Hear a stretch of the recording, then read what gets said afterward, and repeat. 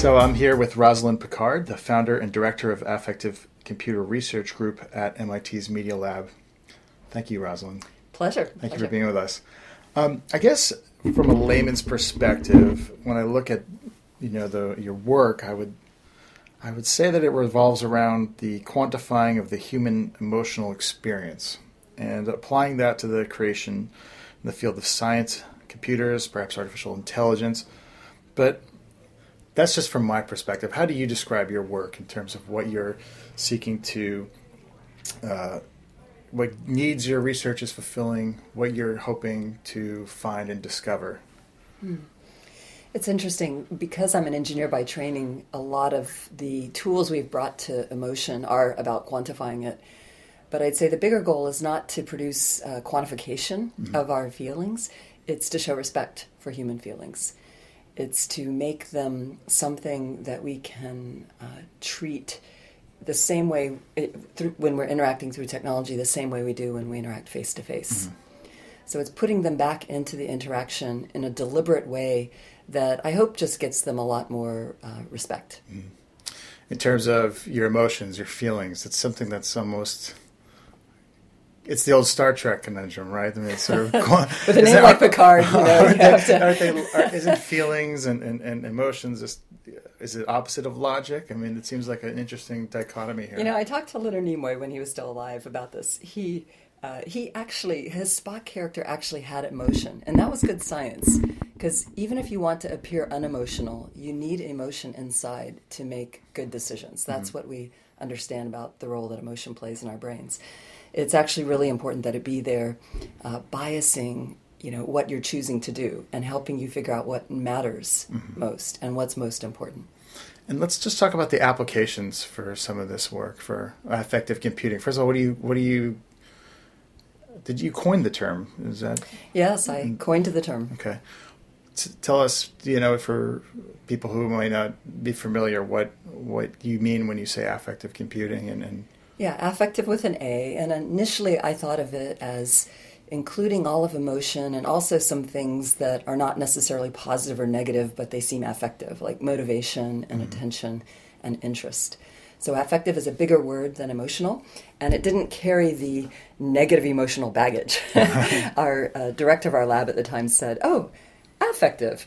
That's nicely confused with effective." Right. And you started your work when here at the Media Lab?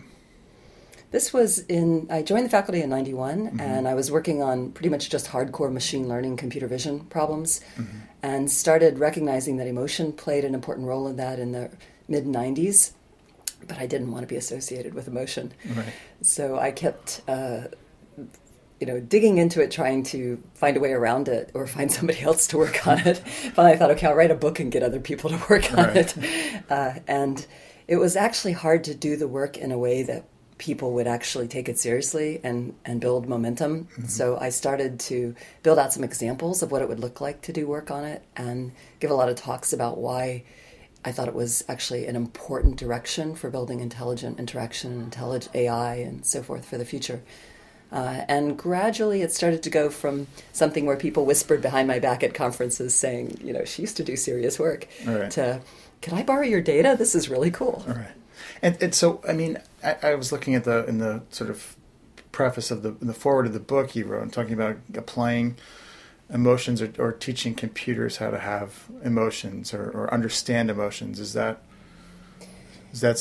part of the and application? Initially AI was just about understanding what you're saying, whether you're walking, whether you're a human being, whether you're a dog or a cat, what's coming in the camera. It was all about sort of the who, what, when, where, and not about the how. Nobody was looking at how you were saying something, or whether or not the computer's intelligence was actually annoying to you, or whether you were frustrated, or whether you were bored. And I thought, I think some of these things may be more important than, whether 2 + 2 = 4.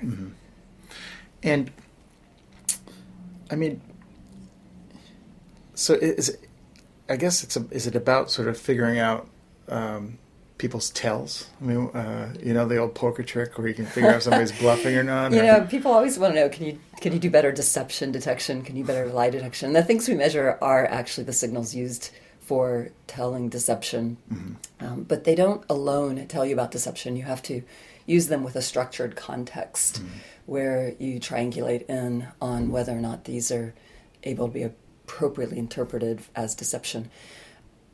We have chosen to focus on measuring things that enable people to communicate what they want to communicate. Mm-hmm. And usually that's, in the case of technology, frustration, confusion, annoyance, and occasionally interest and delight. So is that so the computer understands that if it's communicating with you, you're not understanding it and you're getting frustrated, so perhaps it will try a different approach? Yeah, a lot of people have wanted the computer to feel their pain, or the engineers behind it to recognize that, look, these extra 25 features you added here are not giving me a better experience, right? Look at how annoyed I am. Make this better. I mean, I guess I'd have to ask, why do you think it's so important to quantify emotions or emotional response rather than... And again, the goal is not quantification. The goal is recognizing that people's emotions signal what matters. Okay. And if you really want to understand what matters to people, you need to be able to interpret if they're pleased or displeased, if they're bored or interested, if you've annoyed them, or if all's going well. And if you are blinded to that information, whether from vision or audition or autism or nonverbal learning disability, then you're at a handicap. You really... think about, how do you know if your boss is pleased or displeased, if you should keep doing what you're doing or change it up? Well, you read their affect. And if you can't read that, you're likely to do the wrong thing. Right. So the obvious thing that jumps out right away is autism, right? Because they have autistic people have an inability to read social signals or to understand or connect on an emotional level. In your research, when did you start looking at that? We were starting to teach computers how to recognize emotion when a friend came in to borrow a map for a bike trip, and he said, "What are you doing?" And I explained we were teaching computers to recognize emotion, and he said, "What about helping my brother?" And I said, "Tell me about your brother." And I started to learn about autism. The thinking was that people on the autism spectrum had difficulty recognizing other people's emotions, and that is true for many of them, but it's not true for all of them. Some of them are quite good at recognizing some other people's emotion. One of the things we learned as we then started to adapt our technology to help people on the autism spectrum was that many of them said, Roz, you think we're the ones who have trouble recognizing emotion, but actually you guys have trouble recognizing our emotion too. I tried not to take this too personally, but they were speaking the truth. They are often misunderstood.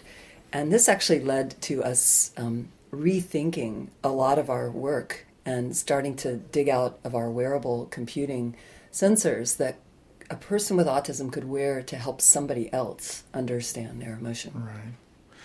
And so is that where you springboard into the wearables?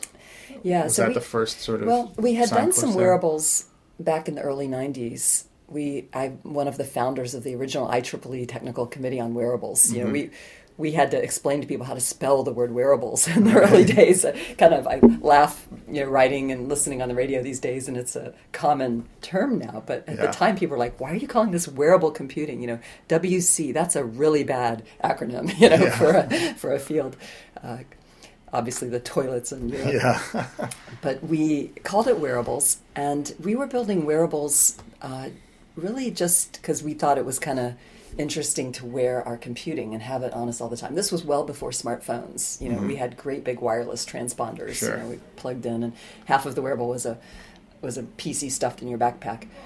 But and it's amazing, all that can be done in a wristband now. Yeah. But through that, we learned that you could read the physiology of the wearer and use that to more intelligently process the video and the other contextual data we were getting. So instead of playing back, 14 hours of video my student collected from his WearCam, Steve Mann, a real pioneer in wearables, was my student on this, I could fast forward to the bits that made Steve most excited physiologically. Like, where did his heart speed up? Where did his skin conductance go up? And, most of the day he's just looking at the computer and it's kind of boring screenshots. Right. But when his physiology shot up with emotion, I could say, what happened here? That's an interesting moment. Right. So they say, I guess, the eyes are the window to the soul, but I mean, it seems like the skin is a lot more perceptive than we realize. Yeah, we had no idea what we were going to find. I thought, hey, we're measuring this sweat response, right? Mm-hmm. You get sweaty when you get nervous, the skin conductance goes up. And we found, other people had already shown, 100 years earlier, it goes up sensitively with emotion. So we built, and usually they measured it with wires and gelled electrodes on your fingers. We decided it would be interesting to get it in daily life. So we built the first sensor that I know of that let you collect it unobtrusively as you went about your daily life. And this became a whole series of wristbands that we've developed, from the original ICOM at MIT to the Affectiva Q sensor to today the Empatica E4 and Embrace. And these wristbands originally were just picking up these small perspiration changes that go up with excitement. But then we learned that they pick up a lot more. That's much more exciting than just if you're sweaty or not. So let's go to skin conductiveness. What do we mean when we say that? Yeah, when you put a very safe, tiny electrical current across the surface of the skin, you can measure if it's increasing or decreasing based on the amount of sweat that's produced, not just on the surface of the skin, but underneath the skin. So it turns out that when certain deep regions of your brain are activated, these are regions involved in memory, emotion, and attention, and they may not even show up on an EEG on the surface. They're deep in the brain. When they're activated, they activate the sweat glands, and they do so at a level below the surface of the skin. And as that gland starts to fill, even when the surface of your skin is still dry, you can measure a change in this current across the top of the skin. So this is even before, say, you get nervous and your palms start sweating? Even before your palms sweat. Okay. You don't feel any difference on the surface, right. And we can measure a difference when these regions are activated. And is this a quicker tell than even, say, a rising heart rate or something like that? Yeah, it turns out to be more interesting than rising heart rate. Heart rate goes up with a lot of things. Skin conductance does too, but heart rate goes up when you inhale, even more than when there's a small emotional change. Okay. It goes up when you stand up. So heart rate is constantly changing with each breath. Skin conductance is a bit more stable, but if something grabs your attention or is emotionally significant to you, then usually within 1 to 3 seconds after that, the skin conductance will jump up. Talk to me about that kind of moment when you realized this. Was it an exciting moment for you? I mean, was there an aha moment there? Or? Well, actually, it was an embarrassing moment. We knew it worked on the fingers. Right. One day we'd done this big event measuring it from the palm of the hand and mapping it to glowing LEDs for a giant audience over in Kresge Auditorium. And after the event, people were pretty jazzed about it because we had showed that the audience glowed brightly when there was a live demonstration on stage or a new person came on stage or there was some exciting moment. And we showed that every time that regularly through the day, the audience went very dim, decaying exponential in the brightness of that skin conductance LED. And that usually happened with PowerPoint. So they had a low emotional response to PowerPoint. Right. They were not activated. Right. So we learned how to adjust presentations to keep kicking the audience level up while giving them occasional breaks. So afterwards, one of the executives in Swatch came by my office and said, "This was really fun. This was really interesting. Will it work on the wrist?" Mm-hmm. And I said, No. The theory is that it only works on the palms and the soles of the feet. And I grabbed our palm LED band and I slapped it on my wrist to show us that it won't work because all the theory for 50 plus years said it won't work. I slapped it on my wrist and it worked. Mm-hmm. And I went, oh. So the first moment was a little embarrassing. After that, I realized, we need to, I sort of tabled it for a while, to be honest with you, because we were doing other things, combining that data with other channels, the face, the voice, a lot of other stuff. But later, when the student came in my office and said, "Can you help my brother?" and somebody else said, actually it was Amanda Baggs said, "You guys don't understand us as well as you should." I said, well, what if we built a sensor, if we dragged this thing out and built a version that you could wear in everyday life, and you could control, if you broadcast that information to somebody you trust, or if you just learned about it yourself, And you could get a private new way to see outwardly what's going on inwardly with this important aspect of emotional stress. And so this is sort of the birth of the product that eventually becomes spun out to Affectiva and then later Empatica. Yeah, we built it, we tested it, it worked. People started asking us for it. My students were complaining on Monday they couldn't get their thesis done because they were building these for other people over the weekend. And I said, okay, we have to get this out of the Media Lab and off to some place that can handle the demand. So it's a wristband that can detect before even you know it that, say, you're stressed or you're feeling a certain emotion? For many people, it's before they know it. A lot of people are what's called alexithymic. They can't really feel their stress increasing gradually, not until it overtakes them. And then they have a meltdown and it's too late. So many people on the autism spectrum said, could you build me the band that tells me when my levels are increasing before I lose control? Right. And it would tell them how? Yeah, what it allows you to do, or an observer, if you share the information with somebody, say you videotape your experience or you know exactly where you were when, and you look at this level. For example, we were looking at this with little babies. They'd start crying here after feeding, and you'd wonder if it was something that happened after they fed. But when you go back and look at the data and see that it started in the middle over here, you figure actually the cause of it had to start much sooner, right? So it allows you to see, gosh, the kid's level started to go up when he first entered the room where Aunt Susie is, not later when Jack came in, right? Yeah. And so this helps them identify this, and is the belief that if you can identify it, you can help correct it or just help reduce it, or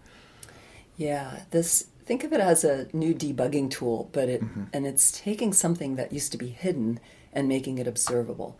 It's not necessarily telling you what the right thing to do with that information is. You still have to develop intelligence around it, but it's an augmenting device for human intelligence that helps us better understand ourselves and better understand another person who may, in particular, be non-speaking or may have atypical ways of showing what's going on inside. And I know that it was used for PTSD too.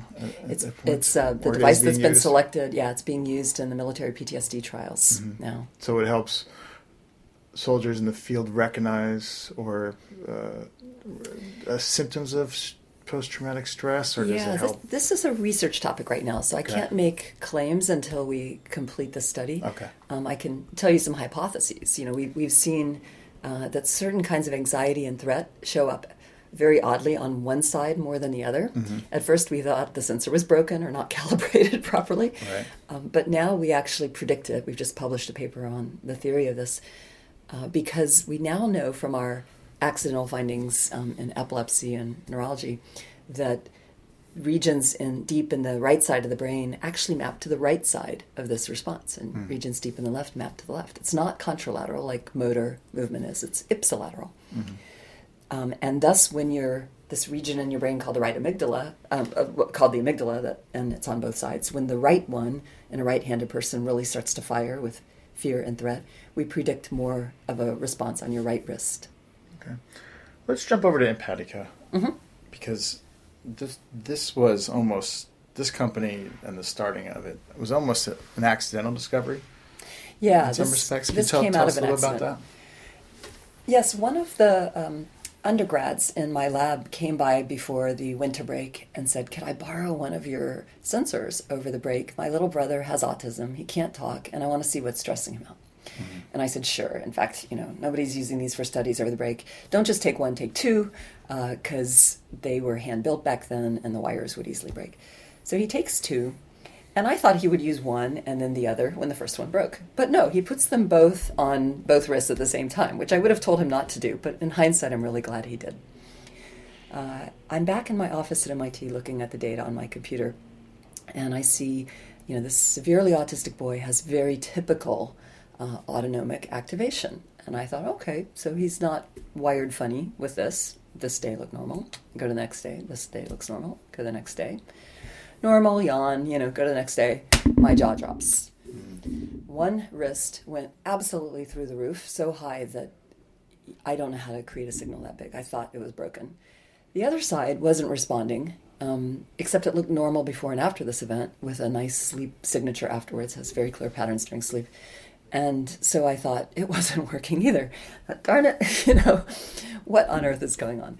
I tried, I won't take you through the whole experience. I tried as an electrical engineer to figure out what could have explained this weird data where it looked fine before and after. So he was asleep when this spike occurred? There was a clear sleep signature after the spike, but not at the time of it.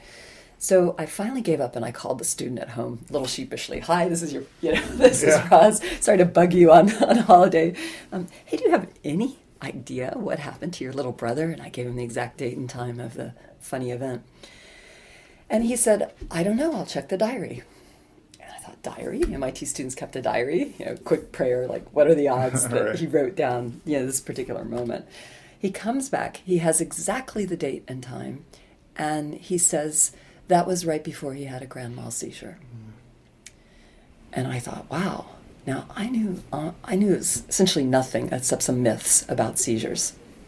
And I quickly did a little research, realized another one of my students' dads is chief of neurosurgery over at Children's Hospital. Called him up. Hi, Dr. Madsen. My name's Roz Picard. Right. This is going to sound crazy, but is it possible that there could be a sympathetic nervous system surge? That's the part of the system that creates the skin conductance response. And that it could happen at the time we thought it was 20 minutes before a seizure. And he said, probably not 20 minutes before a seizure. But he said, it's curious. Sometimes patients before a seizure will describe how their hair stands on end on one arm. Wow. And I thought, on one arm? Huh. Not both? And then I told him, this is really weird because I only got the signal on one side and I didn't know what to make of that. And it looked like the sensors were working fine before and after, but I can't explain this. And he said, actually, that could be caused by a seizure happening on one side of the brain in one of the regions that elicits that sympathetic response. Wow.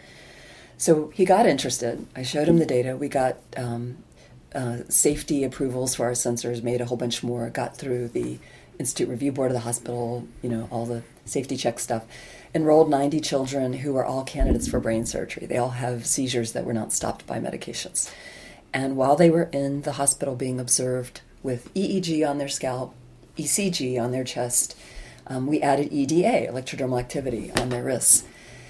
And we found that 100% of the grand mal seizures had a significant response on the wrist. How soon close to the actual event was it? Now, it turns out that, when people write diary times at home, they may not coincide exactly with the sensor time. When we had precisely synchronized data in the hospital, we are not getting the response on the wrist far in advance of the seizure. We're usually getting it at the same time that it's starting in the brain. But if you can catch it faster, right. Yes. In fact, sometimes, what can happen is the person has a seizure and nobody knows. So we can catch it. We can bring somebody to their aid right away by issuing an alert. Mm-hmm. And it turns out that most deaths from seizures first of all, most seizures do not cause death, fortunately. But seizures cause more deaths than house fires and AIDS and SIDS. It's actually much more common than is reported, they think. And it turns out when you look at the cases where the deaths were observed, like the patient happened to be wearing an EEG while they were at home or in the hospital and nobody was there at the moment they died, but they read the electrical recordings later. In 100% of the cases where the patient died, there was a biomarker before where the cortical brain waves were suppressed and respiration stopped before the death. And in those cases, when we measure, when we find that happening in our experiments, where fortunately nobody has died, we also find it's proportional to the size of the response on the wrist. So did you know at that moment we need to build a company out of this? I knew we needed to get this to patients somehow. I didn't know if the best way to do that, but I knew we needed to get this to families. If I had a kid with epilepsy, I would absolutely want to have this information, to have these alerts, and to use this as part of understanding if a treatment is helping their seizures get more severe, or helping them get less severe, or if it's causing them possibly to get worse. Because each time someone has a seizure, it's so traumatic. There's the potential for brain damage, there's the potential for injury, and there's the potential for death. Yeah. And so Empatica has had a very successful crowdfunding campaign. It's its own company. It's spun out. These are you selling these now? We are currently selling the top-of-the-line devices to researchers that we were making before we got the funding to do a consumer version. Consumer versions, it's funny, while they seem like a simpler version, they're actually a lot harder to do at scale because there's a lot more work to make something simple than to make it for researchers. So we continue to sell our devices to top scientists and researchers around the world for clinical data, for studies in epilepsy, autism, PTSD, depression, a whole bunch of conditions now, MS. But we are trying to make a patient-facing version that will issue the alerts and simplify the data for regular folks who shouldn't have to be a scientist to benefit from it. And the idea is that it would alert the parents via an application on their phone. Alert the college roommate, alert the girlfriend, alert the parents, alert the caregiver, alert the babysitter. Alert the physician too? If you choose. If you choose, what will probably happen there, we'll let patients and their doctor configure it. Mm-hmm. So, for example, if a patient's being monitored in the hospital, yes, alert medical staff. When they're home, they probably aren't going to be alerting their physician with every seizure, but you can give, the physician can dictate what instructions should be followed. Right. And you're wearing an iWatch, so, I mean, is the idea that... I'm wearing an iWatch? What makes you say that? No, that's Embrace. Everybody thinks it's better looking than an iWatch. I'm delighted you confused that. Yeah, this is Embrace. Okay, this it does look similar to it, so I apologize. But I mean, thank you. Is this a technology that needs to be a standalone product, or could the technology be embedded into a different product, or is that sort of the business decision that Empatica will make, whether or not they want to be in the sort of sensor for a sale business or the actual wearable apparel business? Yeah, it's an interesting challenge because, it's funny. People judge things by how they look. And they seem to think if it looks really medical, it's a better medical device. But we're actually making the highest quality medical device and going for FDA clearance and everything. But we're trying to embed it in something that I felt like one of the marks of success was when the doctors came up to me at AES, the American Epilepsy Society meeting, and they said, I want one, right? That just looks good enough for me to use to tell time, right? And that's what we want. If you have to wear something all the time, you want to wear it because it looks like who you are, a statement of expression, not because you have to wear it for some medical reason. So we want to make different colors, different forms. We want to enable an ecosystem where people have as much choice about what they wear. But deep inside, you can embed this medical app, and nobody needs to know if you're running the seizure detection app or you're just running the, tell me how my daughter's day at school is app. Right. Very interesting. So, what other medical applications do you think you see for this sort of technology? I mean, you can read, several vital signs and things like that. But I think there's always the question of the so what question. I mean, one of the things I'm really interested in is. And it's, you can see why no drug companies want to fund this. But when people enter a university or a tough workplace, they're usually strong and they're the person you want to hire and admit, and they're like brilliant and hardworking. And then they encounter all these stressors, and they start off as resilient, and hopefully they stay resilient and they survive the stressors with post-traumatic growth, right? Mm-hmm. But some of them don't. Some of them become very depressed. They fall apart. And in the beginning, they look the same. So what is it that's different there? And with Embrace, we can measure not only extreme changes related to seizures, we can measure day-to-day changes related to stress and sleep and physical activity. Mm-hmm. And a person with epilepsy may want to use those to see if it can predict when their clusters of seizures happen. Another person might want to just see how does it predict their mood? How does it predict if they're staying resilient or if they're starting to get depressed? Right. College student may or may not want to share that with mom or dad, but they may want to know it privately, right? And you may want to share it with some friends who are looking out for each other. Or maybe people who, stress is a killer, right? I mean, so maybe people who... We think it affects every single major health condition, right? Yeah. We know it affects behavior change, right? When you're all jazzed and motivated and feeling energized, you're able to exercise and eat right. Yeah. And then when you're tired and you're run down and somebody does something that just completely wrecks your ability to control your schedule and your stress, Just then fall apart, right? yeah, it's chocolate. It's forget the exercise, and eat Back lots of cigarettes and all the crap. horrible Yeah. things that you do, right? Right.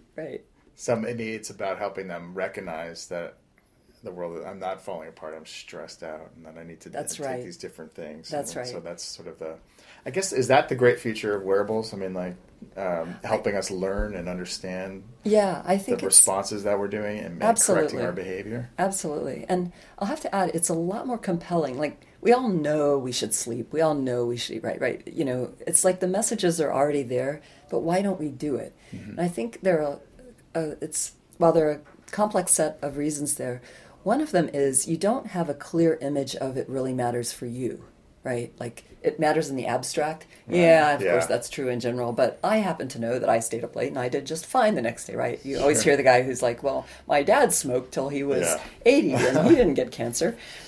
So what you really want to know is not what happens for this average set of people in some study where they threw out all the interesting outliers. But you want to know if you're one of the interesting outliers, right? Yeah. And now you can get that data and you can see, wow, this really impacts me. Like, I know personally, as I've seen my data when I travel or stay up late, I'm usually really good with a regular schedule, and I think that's important for building resilience. But let's say my husband's out of town and I decide I'm going to stay up till 3 working on something I'm really interested in. Right. I look at my data and it's screwed up for 3 days. And suddenly I have this picture of it in my head. And when I get another chance at that and my usual bedtime rolls around and I think I might stay up late, and suddenly I remember that image of, oh my gosh, is it really worth 3 days of screwed up, it helps behavior? you make better decisions. Right. Are you interacting with big medical technology companies? Are they interested in the applications? Mostly staying away from them right now, because they could gobble us up. We want to do this in a way that's different than what's been done before. Mm-hmm. With all due respect for the great med tech that's out there, most of it is stigmatizing. It looks medical. Yeah. We want to have all that quality that they have, but we don't want it to look medical. Mm-hmm. We want to create an experience that makes you not feel like a patient, but feel like a more intelligent, in control human being, whether it's controlling your seizures better or having better control over your stress. Mm-hmm. And you said the Embrace watch, it's a watch too as well. Mm-hmm, yep. This is going through the FDA right now? Yes. So we're seeking 510K clearance? Yeah, we're in the middle of the CE medical and then preparing the FDA filing. Okay. Have you checked your team's responses when they do it with the FDA? And we've measured responses continuously. Yeah, actually, my skin conductance is going up right now as you mentioned, and I can feel it. I've biofeedbacked on it inadvertently. It's actually kind of interesting. You can learn what it feels like when your skin conductance goes up. Yeah.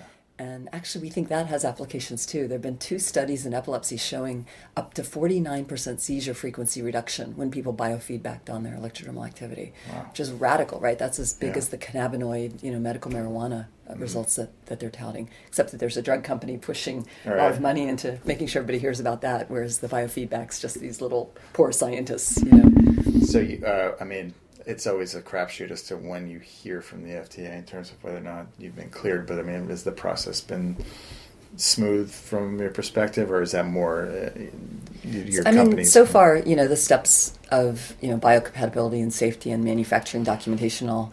Honestly, they're kind of a pain in the rear, but it's good to get all your ducks in a row, double check everything, make sure that every procedure is as high quality as we can possibly do, because that's what people deserve, right? You want, no technology is going to be perfect.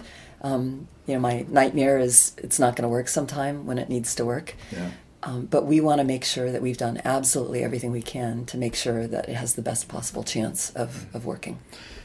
Just really quickly back to the wearables. Do you think that the wrist is really probably the most effective place to do it, because people are so used the leg to watches? Too. Yeah, we have a sensor for the leg also. It depends on the person. We've worked a lot with kids on the autism spectrum, some of who can wear something on the wrist, some of whom are extremely distracted by anything they can see, and they will pull things off their wrist and the wrist will not work for them. And again, it's about respecting people's feelings. So if if you have to clamp it to somebody to get them to wear it, that's not respecting their feelings, right? So we want to offer different versions so that people can find something that's comfortable for them. And we've had kids and also vets with PTSD who didn't want to wear something on their wrist comfortably wear it on the ankle. And we've gotten good data on the ankle. Interesting. How about jewelry? You ever see jewelry becoming a good... oh, yeah. We've built lots of jewelry. We've built and... earrings and rings and bracelets and, and undergarments and all kinds of stuff with sensors in them. We've done a lot. Yeah. It's sort of like a mood ring that actually works, right? Exactly. It's not just a temperature sensor, although we do have a temperature sensor in here. Actually, that's another intriguing frontier of research. A lot of rare epilepsies and other conditions like MS have temperature dysregulation and variations that have really not been studied much, and hot flashes. And we get a nice signature with that, and we can measure the temperature. So people can start to quantify when those events are happening too, and see if they could figure out how to prevent them. It's really interesting journey you've taken here. Did you ever see this? No, I never saw this coming.